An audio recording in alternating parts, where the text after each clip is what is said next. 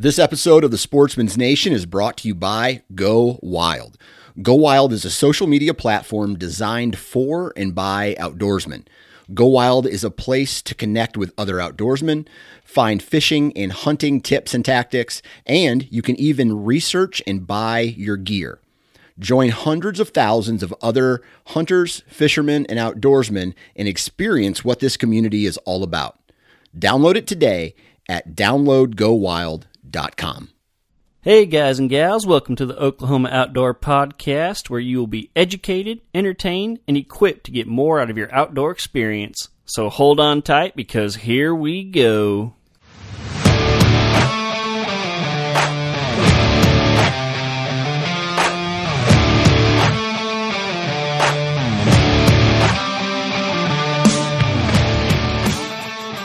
What is up, everybody? If you are listening to this podcast the day that it launches, we are only 4 days away from October 1st. 4 days.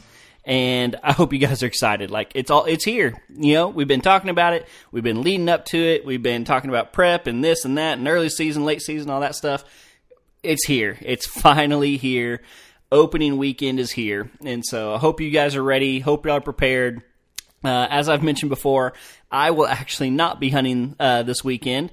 I have a wedding up in Idaho, one of my old college buddies, but I'm very excited to go up there and see all my old buddies. Going to take a fishing pole, going to do some fishing while I'm up there, and so yeah, it's a good consolation prize. And you know, I was thinking back before I hit record. I one time on opening weekend, I had like a nice 3-year-old come out that I could have shot, ended up passing him. He ended up getting shot by the neighbors 2 years later, but anyway, that's like the closest I've ever come to, you know, filling a tag opening weekend. And so that's why I'm like not super sad I'm missing it. I would love to be out there, obviously, you know, just be out there to be out there. But as far as like strategically picking my weekends to hunt or not hunt, I'm really okay missing that first weekend. Just not a lot of success in the past. But I do want to throw out there to all you listeners, if somebody out there has some success opening weekend, please send me a message on Instagram or Facebook and let me know. And I would love to have you on the podcast and to tell everybody how you did it. Because like I said, that's something that I've never been able to accomplish. So I would love to hear from somebody who did. So yeah, that's what's coming up this coming weekend as I'm recording this, which would have just happened as y'all are listening to this. I am finally going dove hunting. Wasn't sure I was going to get to go. Well, I kept having to kind of switch. Well, it wasn't me. My buddy who I'm going with kept having to switch some dates around and stuff. But we finally got it worked out to go this weekend. And so I'm going to go do some dove hunting. And then next weekend, I'll be at an Idaho wedding. And then the weekend after that, it is hunting time. And I will be hitting it pretty hard for several weeks in a row. So very excited about that. I hope you guys are too. The last couple weeks I've had pretty long intros, but this week I'm going to cut it real short because we have an awesome podcast, and it turned out even better than I expected, honestly. So we are doing part 2 of the Robinson Wildlife program. We had the Pond Lady on, a.k.a. Amy, a few weeks ago. This week we're talking to her husband, Jared. And, you know, when we first started talking to him, you know, he said he was a biologist, you know, did some consulting type stuff. And so the questions I had in my head were going to be around, you know, timber stand improvement, burning, you know, that type of kind of your stereotypical like habitat management stuff. But as I got to know them and was talking to them, I found out that Jared actually did his master's work down in southeastern Oklahoma at Red Slough on alligators. And growing up along the Red River, like alligators is something I've always been infatuated with in Oklahoma because, you know, for a while to me they were kind of like mountain lions. Like, you know, everybody said they seen one, but nobody had any proof. You had some fuzzy pictures and stuff. But you know, I had to eat a little crow because one day I saw one myself. I was on some Oklahoma public land. I think I've told that story before. I was doing some deer scouting actually in the summer. I was walking out, saw an alligator. And so to me, it's like, oh, well, like maybe all these people that I thought were crazy back in the day are not crazy and they're telling the truth. And even some, you know, fishing guides and stuff that I've had on the podcast have talked about alligators, you know, as far west as Texoma. And so we talk about all that. He covers his research. He covers, you know, population. Can they survive in Oklahoma? Where can they survive in Oklahoma? all that good stuff. We cover it all. And so we have a very long conversation, and so that's why I'm going to keep this one pretty darn short. And so I think that's really all I have, honestly. I hope you guys are ready to hunt. I hope you guys are ready to learn about alligators, because we have a fantastic podcast here with Jared Robison of Robison Wildlife Solutions. Hey, everybody. Welcome to the show today. And today I have Jared Robison on the phone. How are you, Jared? Hey, good to be here. Glad you invited me. Oh, man, I am so excited about this. You don't even know. So I think our listeners are going to love this one. I'm really excited about it, and so I'm ready for sure, sir. So that's Gator talk. That's right. So we'll tell everybody why we're so excited in just a second. But before we really get into it, why don't you just tell everybody who you are, what you do, and a little bit about your company. Cool. Yeah. Well, my name's Jared Robison, and I'm a biologist here in Oklahoma. I got a undergrad in zoology and a master's in conservation from Southeastern Oklahoma State, and decided to go into the whole private lands management thing. And right now we're doing pond and lake management for private lands, and it's been quite the ride. Trying to own and operate my own company. I've learned a lot, and I'm just trying to keep it going every day. So. Mm-hmm. And for our listeners, we've already heard from your wife a few weeks ago, aka the Pond Lady. And so this is kind of part 2 to that, and you guys are a team. Y'all work together and do a lot of good for the state of Oklahoma. So. We try our best. Yeah, can't get away from each other, so we're making the best of it. And she really brings a lot more of the aquatic stuff to the table, and whereas I have a little bit more of the background with the wildlife stuff. Right. And when I reached out to you guys originally, that's kind of how you talked about your company and talked about each other, and so that was kind of my plan. Was I'm going to let your wife do the pond stuff, and I was planning to do more of like a habitat, invasive species type thing with you, and y'all do that, and y'all write. You were telling me before we recorded, fire plans and all that good stuff. But burn plans are super important. Yeah, we always preach that to people. Mm-hmm. And so that's kind of what I was getting prepared for. And then just recently, as we were getting ready, these last couple of days to record, I found out that you did was it your master's degree? Correct, yeah. On alligators in southeastern Oklahoma. And I said, forget all that other stuff. There's a lot of people that do that. There's probably not too many alligator experts in this state. And so that's something I'm very passionate about. I love my gators, and we can talk all day about it. And we're about to. So yeah. I'm going to let you do 99% of the talking today. I'll try to direct just a little bit, but man, I'm ready for you to dive head first. And so awesome. You can talk about Red Slough, you can talk about your masters, and just kind of just go for it.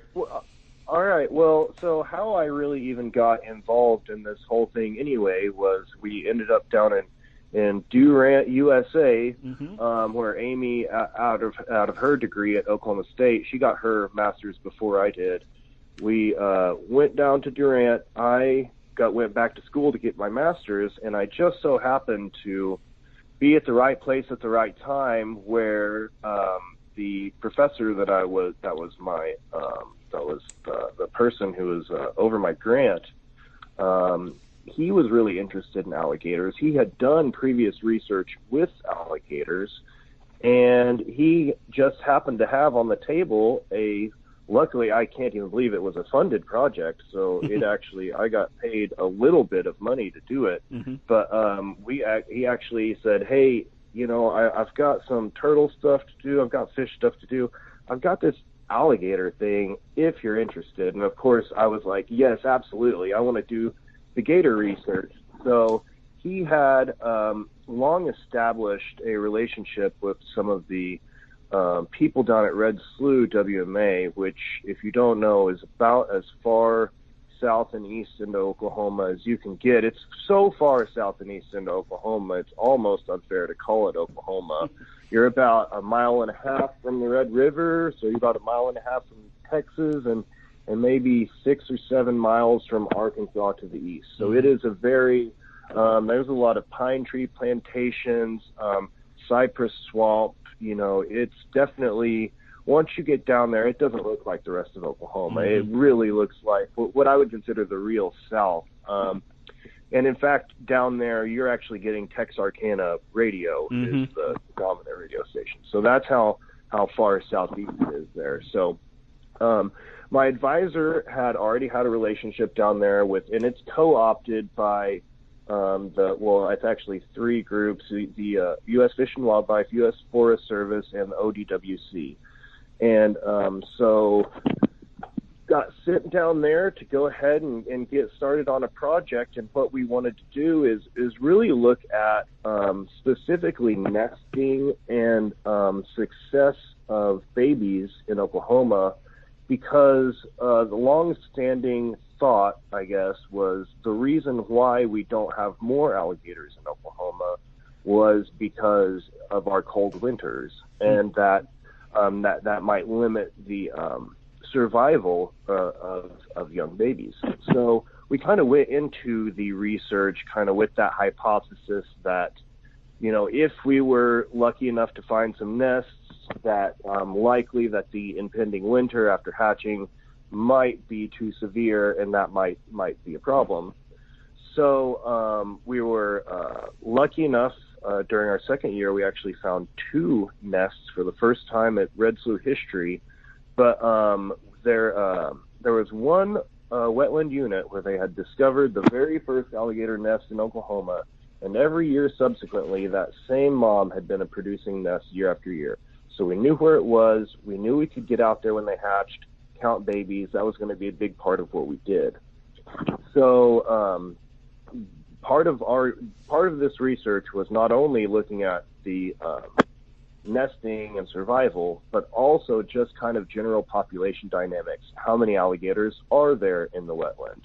And also looking at habitat, what habitat types they prefer, and what might be, if it's not temperature and cold winters, what might be the limiting factor affecting alligator population in Oklahoma. So to try and kind of boil down, what we did find was not only was what was nesting successful on the slough, but babies actually had, on average, and of course we only, in 2 years, we got to study 3 nests or 3 groups of babies, and published survival rates after, 2 years, so that first group we got to watch for, pretty much 2 seasons, and that second group for 1. You're really looking at 1%, 2% survival most of the time for alligators. They are, when they're first born, they can be food for largemouth bass even.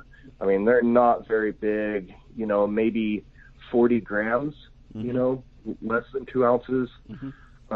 Great blue herons, raccoons, possums, and something we even discovered through a game camera was feral hogs predating on a nest, which was something that had been speculated on but hadn't been confirmed yet. So, real quick before we jump into the hogs, what's like an average nest size? Like how many babies are we talking about per hatch? So generally 30 to 60 was what would come out. And so if you think about it, if you just round it to 50, and this is the way we often would think about it, you round it to 50 at 1% survival. That means a mom would have to produce 100 babies to have one guaranteed to survive, more towards adulthood. So that means really only one successful baby every other year, really. Yeah. So it takes 2 years to make one. So, that's why they do produce so many babies. Why would an animal that's so big and powerful, a predator, need to make that many babies? Well, because most of them get picked off. That, and also alligator babies are born, around the end of August or September in Oklahoma, which means it's in the late growing season. You're winding down, the winter is coming. They don't have a lot of time to get much growth before winter. So we looked at that nesting survival. We would go out in the winter. Generally the most bitter cold we have in Oklahoma is going to be January, February. And I remember, and who knows, we got a really bitter cold this year. But when I was down there were a few nights, that would dip into the low 20s, upper teens. And what we saw the same behavior that is seen in sometimes adult alligators, where these babies were allowing a thin layer of ice to freeze around their body with their snouts sticking out of the water, the tip of their nostrils, so they could continue to breathe, almost sitting there in stasis, kind of with water frozen around them, just barely, just slowed down to the max. Sure enough, temperatures would warm up to the 30s and 40s. They'd be gone, wiggling around and doing just fine. So, interestingly enough, over the years that we did my research, we were seeing much higher than average survival rates. As far as percentages, we were seeing 5 to 7% of our babies from that first year. For 2 years, we were at just under 10% for that first nest of babies that made it to the second year.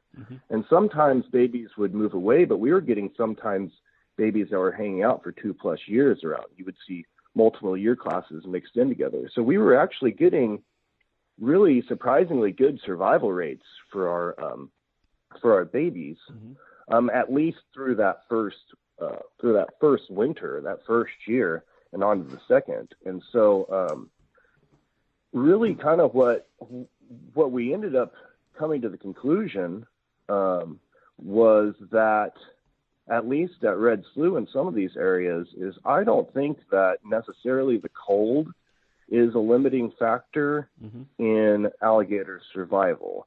I actually think a limiting factor, and it seems kind of obvious, is just lack of habitat. We've got a lot of ponds and some swamps, but we're certainly not Louisiana or Florida or Mississippi.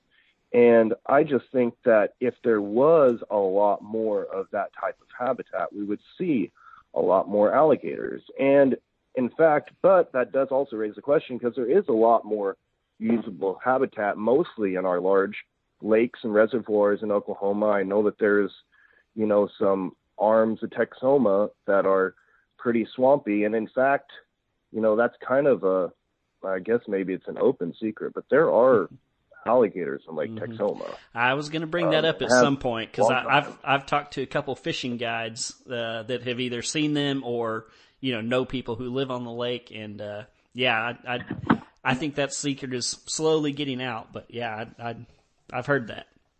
Well, and it's going to become more common, and here's why. Number one, I think that since even the 1950s, conservation has become a lot more common. We have a lot more protected land now. People in general are less interested in hunting than they were back in the day. I would say, we're becoming a more cosmopolitan people. More people are moving to big cities. Less people in general are interested in a lot of the hunting and management type stuff. And so,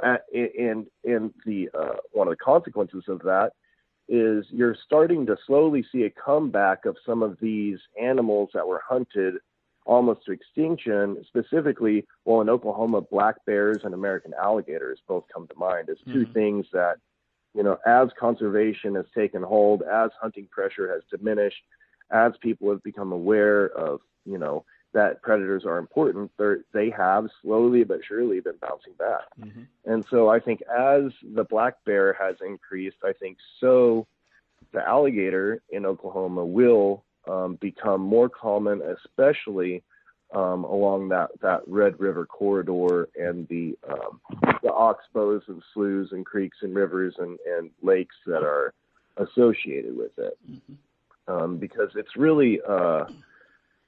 if we had more wetland, and the other thing too is Oklahoma really has this, and we're right in the middle of the drought right now, but which is all fresh on people's minds, but we really fluctuate dramatically between wet and dry more than a Louisiana does or something like that. And what it does is, you get some of these big shallow wetland units that just dry up sometimes. And alligators, I would say the winter pressure is less on them than just not having stable habitat and not knowing that where the wetland they're in is going to stay wet, or are they going to have to move, because, you know, people will occasionally hit alligators on the road out in, you know, in McCurtain County and stuff like that. And it's, you know, why would an 8-foot gator be crossing the road? It's because, well, it's either mating season, or, you know, where they were at is just, you know, is losing water, is not becoming suitable habitat, and they're needing to go somewhere,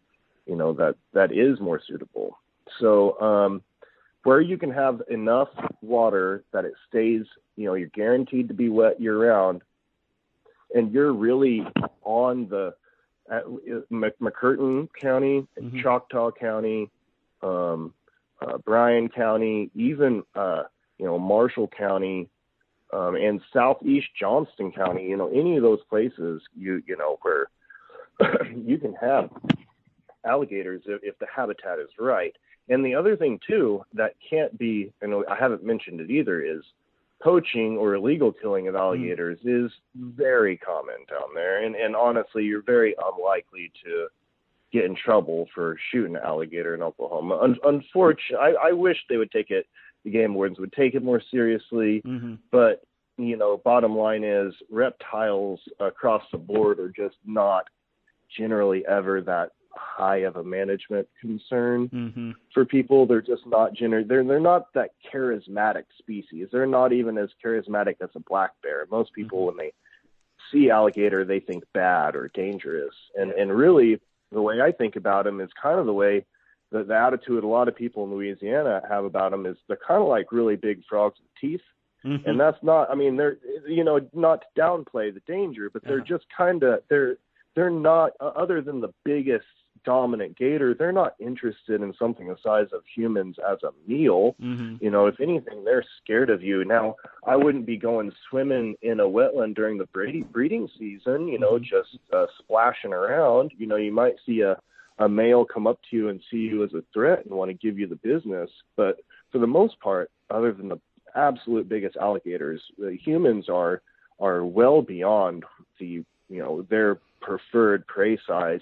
And in fact, you know, dealing with the prey, even the size of a large deer, you know, a fawn, you know, is a different story.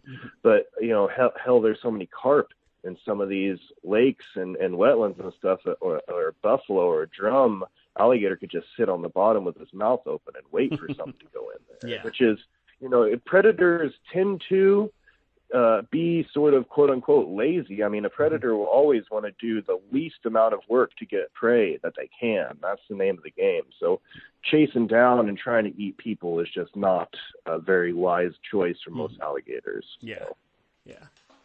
Awesome.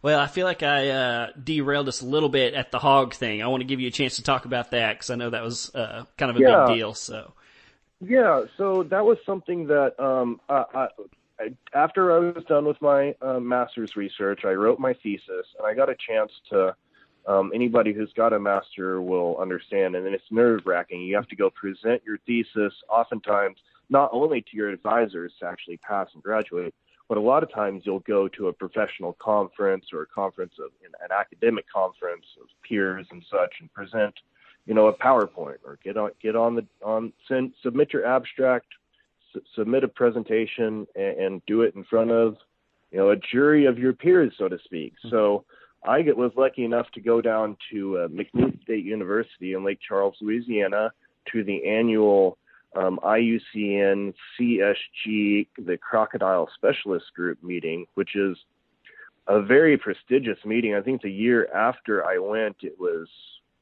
like somewhere in Central America. I mean, it's an international conference that's, you know, just happened to be in the U.S. and just happened to be fairly close that year. And, you know, is full of crocodilian specialists. So people who do research on everything from, you know, from Siamese crocodiles to Chinese alligators to American alligators to all, you know, I think there's 23 species of crocodilian worldwide. So it was just a community of those people. And so when I was actually there, I was lucky enough to get to present some of the pictures that I just really, really lucked out with some of the game camera pictures that I got. One of the sequences, which I talked about earlier, was the feral hogs predating on the nest, which was something that the people in I was approached actually from people who worked for the state of Louisiana for their that were biologists for their state wildlife division who worked with alligators, and they were actually in the process of trying to quantify impact of feral hogs on alligator nests in Louisiana, because they had heard a lot of anecdotal reports about hogs destroying nests or eating babies, but really didn't have a whole lot of first-hand proof. And again, this is back in 2011, when smartphones were just starting to be a thing. Mm-hmm. You know, people had phones and had camera phones, but it's not as much as it is nowadays. Mm-hmm. You know, and not quite. The drones weren't. It was far enough back that people did not do alligator nest searches with drones, which would be the obvious way we do it now. Mm-hmm. People used helicopters back then or just hoofed it. And so that's the way that the state of Louisiana, I think that they've moved to drones now, but back then I know that they were always using helicopters to go out and look. So, and again, I was approached because I had this great sequence of pictures of feral hogs getting into a nest, and when they approached it, you could just see their ears were at attention. And when those babies are hatching in the alligator nest, which an alligator nest is a very large structure. When you see it, it's obviously, it's a large mound of vegetation, usually rushes or sedges, you know, kind of like tall grasses. They're not technically grasses, but they look like grasses. Mm-hmm. And they'll pile it up into maybe, 5 to 6 foot diameter mound that can be 2.5, maybe 3 feet high. I mean, large mound, domed structure that they bury their eggs in.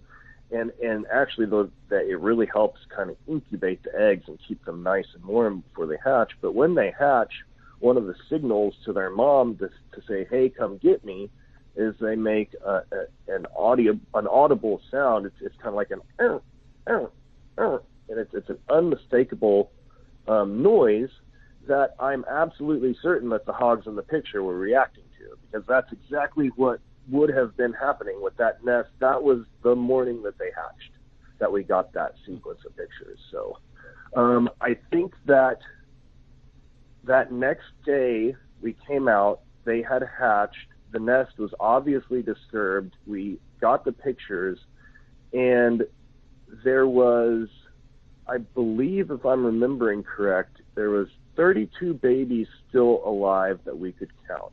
So that's not too bad. Mm-hmm. But it was obvious that was, of the 3 nests I got to examine, that was by far the lowest number of babies that we could find the day after hatching. Mm-hmm. So, it was obvious that it had some sort of impact. How many, 10, 15, 20, I don't know, but it was definitely an impact for sure. And that was actually the same nest that then later I really wanted to see this mama gator so bad, because her nest was really big, and I had assumed that she was a really large, impressive female too. So being a guy who just loves alligators, I really wanted to get out there and see it. And most of the time when you go out to visit a nest, the mama alligator will come out and defend the nest. She'll know you're coming before you even know you're on a nest, most likely. Mm-hmm. And then they do a pretty standard threat display, where the first thing they do is they start coming out of the water, and they kind of take a big breath in and puff themselves up, and they'll you hear a growl, a guttural sound, a hissing sound. And they're just kind of saying, "Hey, buddy, I see you, you see me." If you don't leave immediately, then they move to the open mouth kind of threat display and some lunging, there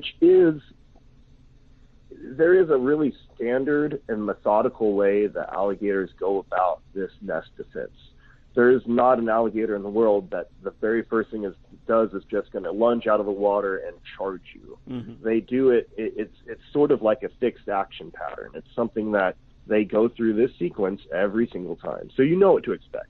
But once they open their mouth and kind of, they'll do these fake lunges. They'll kind of come at you and just kind of, lunge. They don't intend on actually making their way to you to actually attack you, but they're just increasing the threat and saying, look, buddy, seriously, get away. So at that point is when you usually need to move on, because then then they will actually charge you and make you leave. So, we would go out, one of the nests, every single time you would go out there, that mama gator was there to defend it. But the nest where the hogs got into, could never see that mom. And unfortunately, this goes to show how alligators are truly individuals with personalities. An alligator is not an alligator, is not an alligator. They're not all the same thing. They are all, truly unique. And in my years of dealing with reptiles, I can say, hands down, they come across as one of the most intelligent reptiles out there. You can really see when you make eye contact with them that they are conscious and they're analyzing. The wheels are turning the whole time. I've never had this experience, but I've heard people talk about king cobras in the same sort of light, that when they raise up and you look at them, and it's clear that they are, they're watching you and that they're making, a calculated decisions. So that's kind of what it comes across as with alligators, is that they're always making a calculated decision. But unfortunately for this female, if she would have been more aggressive of the nest defender, maybe she would have run off those alligators or those hogs. I don't know. But it was the same mom that let the hogs get there. But I decided to set up a game camera after the babies were born on that nest, because I really, really wanted to see pictures of those moms. So I figured that would be the best way to do it. So after having walked through all the lotus, which at this point in time, I don't know if you've ever been around the American lotus lily pads late in the summer when the water level drops, they actually stick out of the water. Like the leaves will be, a foot or so up out of the water. So they're difficult to get through, and they're actually spiky on the stem. So I was out there in my waders with a 10-foot PVC poking around in this wetland. I figured if I could touch her tail, if I could just get a bit of her, that she would react and I could see her. I just really wanted to see her and get some pictures. I love alligators, and I just really wanted to see this mama. So could never see her with my own two eyes. Still to this day, never have. So I set up my game camera and left. And the way I got out to this, it was an island in this, we call them the lake units, but they're a little bit deeper water than the surrounding wetlands. But I would usually just throw my stuff in a canoe and just kind of push it through that lotus stuff. And it was really, most of the time you're not actually paddling, you're pushing your paddle onto the mud down under the water and sliding across. So, that next day I actually brought my laptop with me out into the field and got across to the little island and pulled the memory card out of the camera. And it was so bright, because this is like September out there. It still really is like 95 degrees, about like it is now, just still brutal summer. And it's hard to see the electronic screen, so I kind of have to use a towel and put it over the screen and put it over my head. And I stick that memory card in, and I start looking through the pictures, and then I see this amazing, just 1 in a million chance I got these pictures of a great blue heron that was trying to eat the gator babies, and he would be stalking in that shallow water. And then I got a perfect picture of this mama gator lunging. She must have been 2.5, 3 feet out of the water, mouth fully open, and you see the feet of the great blue heron flying away. She didn't get him. She was, she was maybe a foot or two away. And he would go, and then you would see her she had done her lunge, and then she would sit there and she would back up and disappear into the water. Then there'd be another sequence. You'd see that same, I assume the same, great blue heron come back.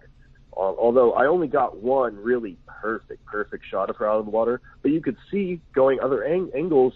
You know, they weren't perfectly squared in the image, but you could see her lunging at him multiple times. He kept coming back. All I can assume is that great blue heron has been to Louisiana before.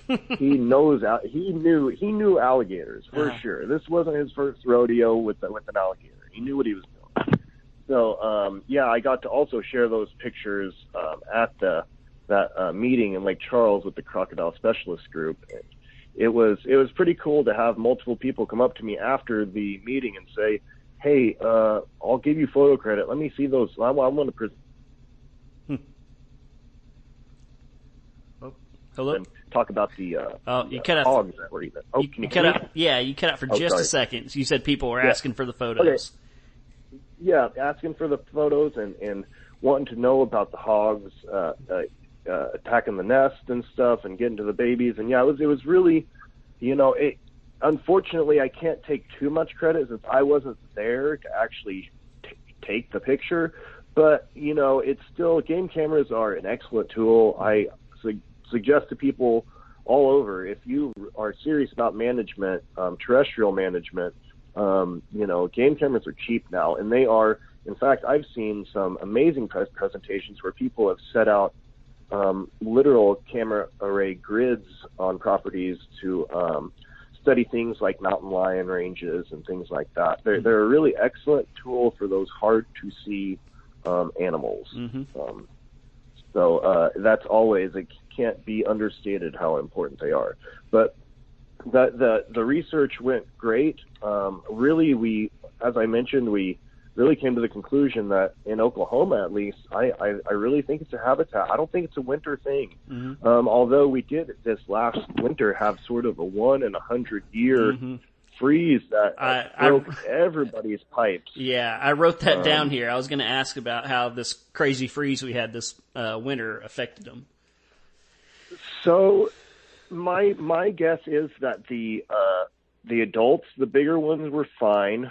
I think it probably hit the babies the worst. Oddly enough, so when I was down there at Red Slough, the guy that worked for the U.S. Forest Service, Robert Bastrak, was my connection. But then there's this other guy, which anybody who's been down to Red Slough for any length of time or has visited a lot knows David Arbor.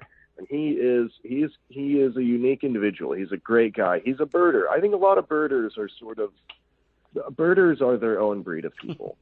But anyways, this guy, he takes excellent photographs, and he has been published many times with his wildlife photographs. And I saw a picture of him published this winter of him showing that exact same nose, water or ice freezing around the nostril behavior that was published this year about Red Slough. And he was taking pictures. The picture he had was a very large, probably it's hard to see from just the tip of the snout, but if I was guessing a 7 to 8 footer with, a heavy sheet of ice frozen around with the tip of his nose out.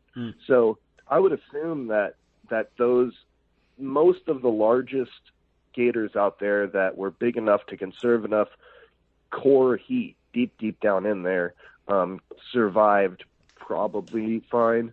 But it wouldn't shock me if they had a significant loss of that year's babies. Maybe not even a 2 or 3 year old, but that year's babies, the ones that were born a few months prior. If somebody said, "Hey, we went out and we couldn't detect any of the babies from that year," it wouldn't shock me. Although I say that, it actually might shock me, and here's why.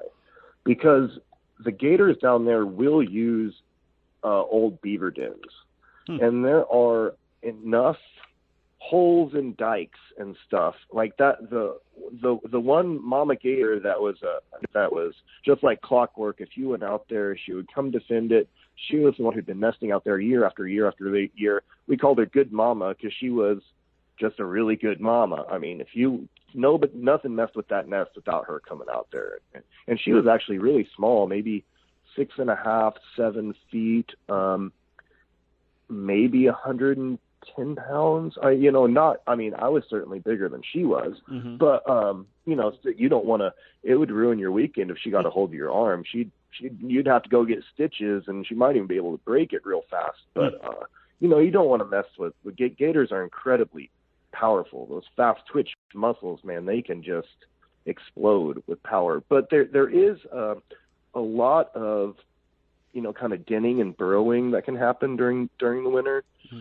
So, you know, even if it gets down to 5-10 degrees air temperature outside, you know, presumably deep down in one of those burrows, you know, it might still be above freezing still, or close to freezing. Mm-hmm. And even then, you know, the alligators can deal with freezing. Yeah. But it wouldn't. I would say that I absolutely expect that there would have been some impact from a winter as bad as it was this last one, for sure. Yeah. A non-zero impact.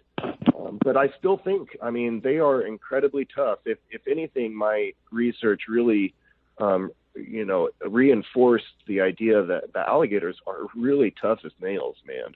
They've been around on this planet almost unchanged for, you know, since the Cretaceous for a reason, you know, because they have got a plan, a body plan, and a lifestyle that just works.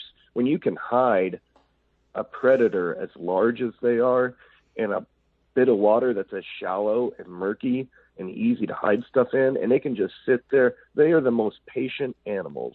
You are not as patient as an alligator. They can just sit there for hours and hours and hours just waiting for the right opportunity to come along. So they're really just a really awesome, truly by the definition of the word, an awesome predator. And I really I got very lucky getting to work as intimately as I did with them. I got some pictures of us even. You can catch a 4 or 5 footer pretty easily. And it is true that if you can hold their mouth shut, and I'm not, disclaimer, I'm not advocating. I was just about to say, you're going to give a lot of people ideas. Don't go out and grab alligators. But they are, you know, I don't want people to be afraid of them either. You know, they're not mindless killers. You know, if anything, they are very calculated and believe me, if 5 people think 5-foot alligator, that sounds really big. 45 pounds, 50 pounds. I mean, they're, you know, and a lot of that, dog. A lot of that is in the tail. You know, exactly. It's near 50-50 split.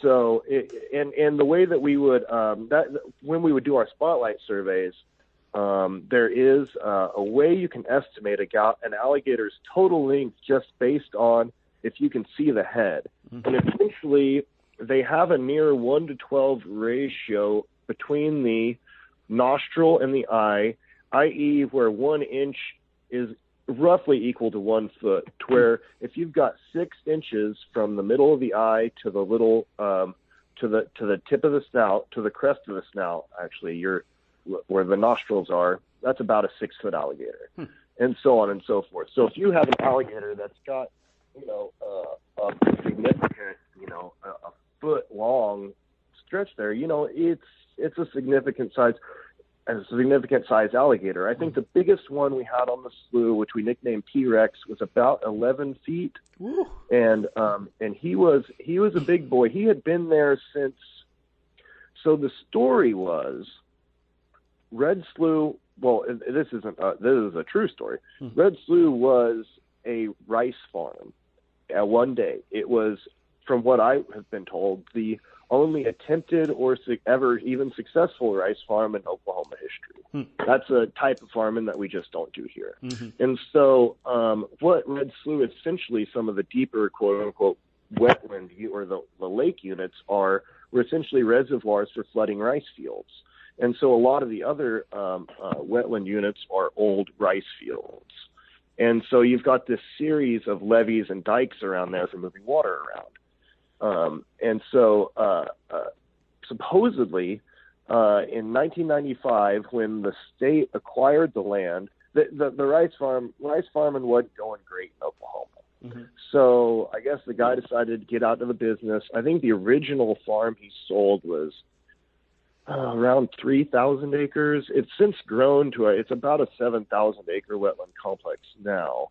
but that original farm that they bought was something around 3,000 acres. And supposedly back in the 90s, 95, somebody brought, and I don't know who or why or how, but somebody brought some alligators from Houston, supposedly some small ones, out there in about 95. And presumably there were very few alligators out there before then. If there were, there is always, the Red River runs completely undammed from the bottom of Texoma, where Texoma is dammed up. That's the last dam on the Red River until it hits the Mississippi. So once the Red River leaves the Oklahoma-Texas border, it kind of follows along between Texas and Arkansas there for a little bit, and then it dips down into northwestern Louisiana, goes through Shreveport, Bossier City, continues southeast through Louisiana, past Alexandria, and then eventually kind of down over just north of Baton Rouge, I believe, is where the Red River hits the Mississippi. So you have this really long, alligators can just go straight up the Red River anytime they want until they hit Texoma. So you're always going to have some wild influx of alligators, but it's believed that, these ones from 95 were sort of some of the seed population. And I've always suspected that T-Rex was, one of the gators that had been down there as maybe a 3 or 4 footer in 95 that was brought up there. And also, red slough has sort of become, over the years, probably a dumping ground of sorts for people who get sick and tired of trying to take care of a pet alligator. Now, I know that it does happen. I've actually been called about a place in Oklahoma City that had a 3-foot alligator dumped it was actually a pond at a business. So it's not unheard of that people, do get their hands on baby gators to try and raise as a pet, which is a terrible idea. Yeah. And then, of course, it always ends up the same way, that they realize they can't take care of this animal.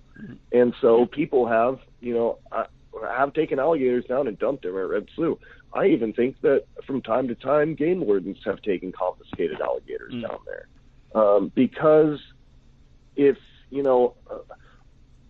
an alligator is going to make it in the state of Oklahoma, it's going to make it at Red Slough. Right. And it's a place that, honestly, there's not a better alligator habitat in the state, and I think that they are a really good benefit to the actual health of the ecosystem down there, because you get a lot of these ponds and lakes in Oklahoma are eaten up with stuff like carp. Carp are a huge problem, invasive carp, and those alligators will eat carp all day long. And they're not going to be going. I know that bass fishermen might think, well, are they going to be eating my 5-pound bass? A 5-pound bass is not generally going to be on the menu for an alligator. They're way too hard to catch. They're going to sit, like I said, they're so patient. They'll just sit at the bottom and wait for, a turtle or a carp or something to swim through their open mouth.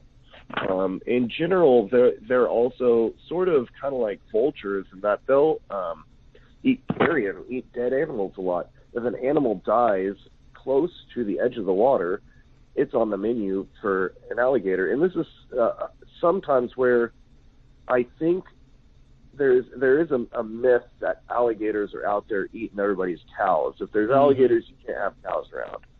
And honestly, if a cow dies for whatever reason, and it's close enough to the water, an alligator is going to come out and start chomping on it. And if a rancher comes up and sees an alligator chomping on a cow that's already dead, well, it's easy to just think, well, the alligator killed the cow. Yeah. That's not always the case. I'm sure that calves get too close to the water. They definitely can be preyed upon. But I think in general, alligators are not don't have a big impact on domestic livestock or anything like that. They are pretty, for most of their lives, they are almost exclusively fish and reptile eaters. It's only when they get to be that 10-foot plus range that, things like feral hogs, small deer, maybe a small cow might even come on the menu. And by that time, you're talking about, a tenth or 100% of the actual alligators that are born that ever make it to that size. So yeah. Awesome. Well, we're going to be coming up on time here before too long. I don't want to keep you all night, but I did have one question about not population, but just dispersal, I guess. You mentioned a few counties and leading all the way up to, Texoma, and that makes sense. And, I've seen one along that corridor before. But my question is just kind of like, how far do you think they could spread in Oklahoma? Like, the closest big popular lake to Red Slough is Broken Bow Lake. I don't really see that as a gator lake because it's, in the mountains of the Rocky. Yeah. And now there have been confirmed sightings there too. Really? So that is, yes, there has been. Now again, you're right that Broken Bow is not ideal. Mm-hmm. I think that, again, an alligator that ends up there may have been dumped there. Mm. But even if they do end up there, that is a deep water, cold lake up in the mountains. It's just not ideal. Now, there are some cypress-type swamps that are sort of adjacent around there, and oxbow type,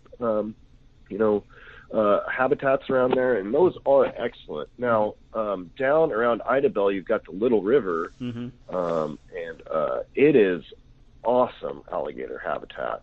The Little River, I think it's the National Wildlife Refuge there that's just northeast of Idabel, is excellent alligator habitat. And personally, I've never heard of a sighting in Eufaula. That was my next question. Could they make it that far north? Could they survive that far north? I have a hunch that I honestly think that they could. Now, and I honestly think that should climate change, or should our summers tend to get warmer and warmer for whatever reason that may be, I think that you are potentially even increasing the chances that alligators could, if they got up there, could become established. Now, and that's something that if I know a lot of the people in the state that, are looking at alligators, and they talk, and trust me, if there was credible sightings in Eufaula, I am positive I would have heard about it. Yeah. And I have there are so many parts of that lake that when I'm out there, I think this would be great habitat. I don't know why they're not here. And potentially the Arkansas River, the corridor, and it could have potentially been a historic population of them back, pre-1800s or in the 1800s. But to my knowledge, other than maybe, I know that there was a golf course pond in Tulsa that had an alligator removed, maybe a decade or two ago. There are always sort of going to be the random, guy in Okmulgee or Muskogee or wherever that had one in a pond somewhere that had, been feeding or whatever. It's not impossible to keep them alive outdoors that far north. But as far as I know, there's never been, I would really say that even an alligator sighting doesn't mean much unless there's also potential nesting habitat. And I think that there is some good potential nesting habitat around Eufaula, but I've never heard of anybody discovering nests there. Now, around Texoma, the Ouachita arm of Texoma, there's the Ouachita River is the north arm of Texoma, and there's what's called the Old River Channel, which Highway 199 just east of Little City crosses it. And it's called the Old River Channel because that was truly where the original Ouachita River used to be before the Army Corps created the dikes that are around there to actually create the Cumberland Cut, as they call it, which is how it was diverted. The water was diverted to the Cumberland Cut, and the Old River Channel was essentially cut off. And it's only a few mile long stretch, maybe 5 miles or so, 4 miles long. And this Old River Channel is awesome alligator habitat, and there's not much of it. And it was kind of, and I feel fine telling people about this now, because actually the whole habitat got destroyed in a flood years ago, when one of these levees broke and the whole Old River Channel just got absolutely destroyed. But before then, it was really excellent alligator habitat. And you could go out there and do a spotlight survey.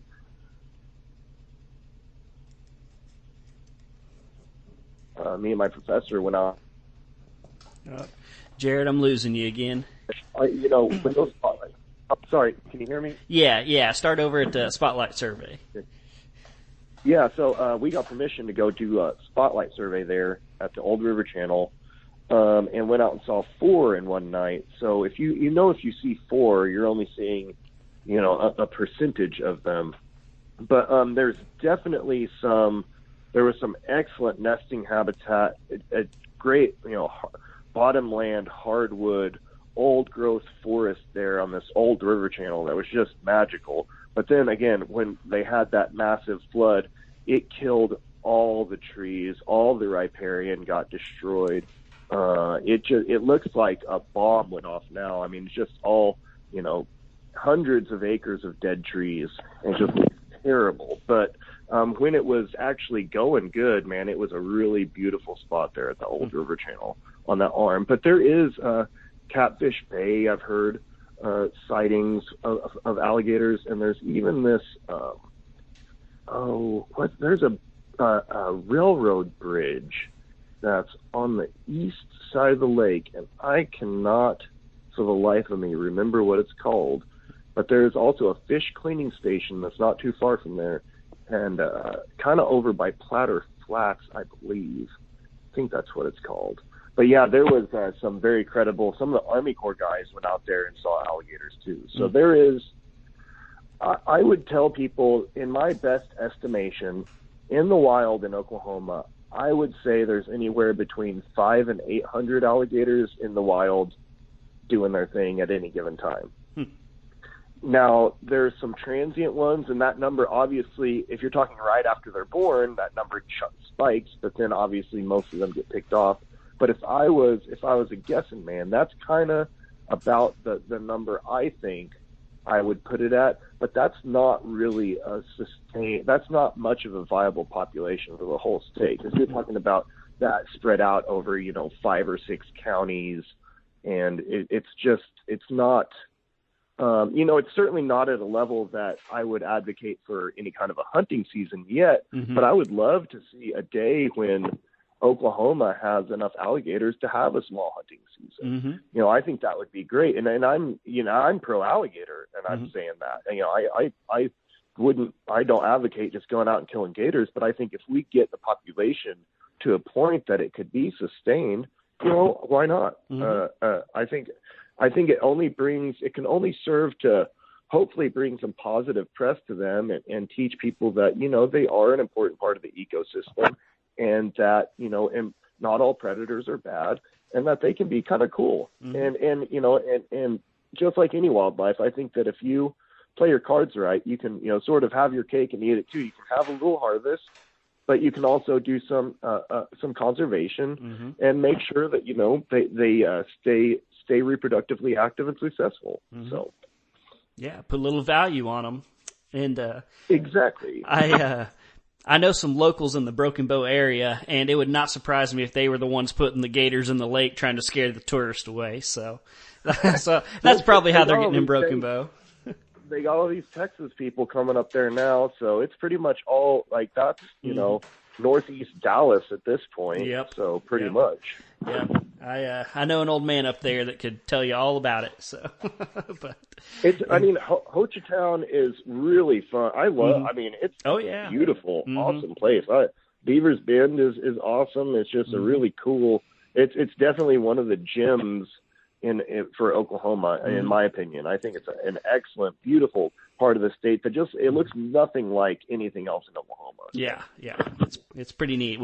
We got a cabin up there this summer. I'd encourage anybody to. Yeah, it's a great place. So. Oh, absolutely. Yeah, and there's like some local breweries. There's always like live music around there. It is a lot of fun. Go do a Mountain Fork float or something, and it is a lot. It is a lot of fun. In fact, it's over just there in Eagletown, just off the Mountain Fork River. That there's a lot of kind of oxbows and sloughs and a lot of alligator sightings around there too. Well, a pretty big one, about an 8-footer, was hit in the Eagletown or outside of Eagletown during the years that I was doing my research down there. Was hit on the road. So I mean that definitely does happen. Shoot, there was one hit on the road in southeastern Johnston County. This is well known. I don't know how many of the Department of Wildlife people talk about this stuff all that much, but on Highway 22, there's it goes around by the Tishomingo National Wildlife Refuge. There was a really large alligator that was hit on 22 years ago, like close to 10 foot. It was a big one. And, it's kind of one of those things that, it happens, and then people when nobody wants to get scared. I think it was they call it Nida Point where that was hit there. But, they don't want to scare anybody. For some reason, you whisper alligator and people just get terrified. Oh, yeah. And so, and because of tourists, they just don't want to, they think, oh, God, everybody's going to run away if they think there's alligators here. But it's not like people don't swim in lakes in Louisiana or Florida. I mean, I've been to Florida twice this year. Trust me, people swim in lakes over there. It's not like just because there's alligators that exist that everything's off limits. Trust me, they don't want a lot of like the swimming beaches. If you're at Texoma at the beach, hanging out, that beach habitat isn't good alligator habitat. They don't want to be around there. Yeah. So you're perfectly fine. Don't think that because there's alligators in Lake Texoma that if you're at the beach, you're at risk at all of even seeing one, let alone getting bit. They're not going to be there. They don't want to be around there. Yeah. So trust me. Yeah. That's a great way to close it. Don't be scared of alligators. I like it. Don't be scared. Frogs with teeth. Big frogs with teeth. That's right. Think about it like that. Uh-huh. Well, Jared, this has been extremely informative, and I want to thank you so much for coming on and talking to us today. No problem. Hey, thank you for having me. I really appreciate it. And, hey, get out there, have fun in Oklahoma, and don't be afraid of alligators. Remember that. All right. Appreciate it, sir. Thank you for coming on.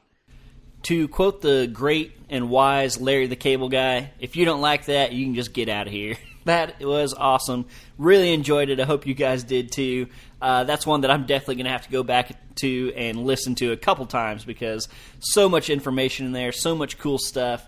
Watch your step. I'm just saying, if you run along the Red River like I do, watch your step. But I don't know. I also feel safer after listening to that and hearing him describe it. And, even a 6-foot, decent-sized alligator probably weighs less than you do. And like we said, it's all tail anyway. So yeah, nothing to be afraid of. Get out there and enjoy yourself anyway. And look out for some alligators, man. Help them out if you can. Obviously don't just go around shooting them just because. Do your part to help protect them because it would be really cool, if we could get a population up and get some legal hunting. That would just be awesome. And it'd bring in a lot of money for our state and just, get even more notoriety out there than we already have. So I hope you guys enjoyed that. I really do. After this, we're going to get back to a little more whitetail content and some duck content and just all things fall. So hope you guys are ready for that. I hope you guys enjoyed this one. Please take care. Please be safe out there. Wear your safety harness. Shoot your bow, shoot your gun, shoot your muzzleloader, whatever it is. Be proficient. And until next time, I will see you guys later.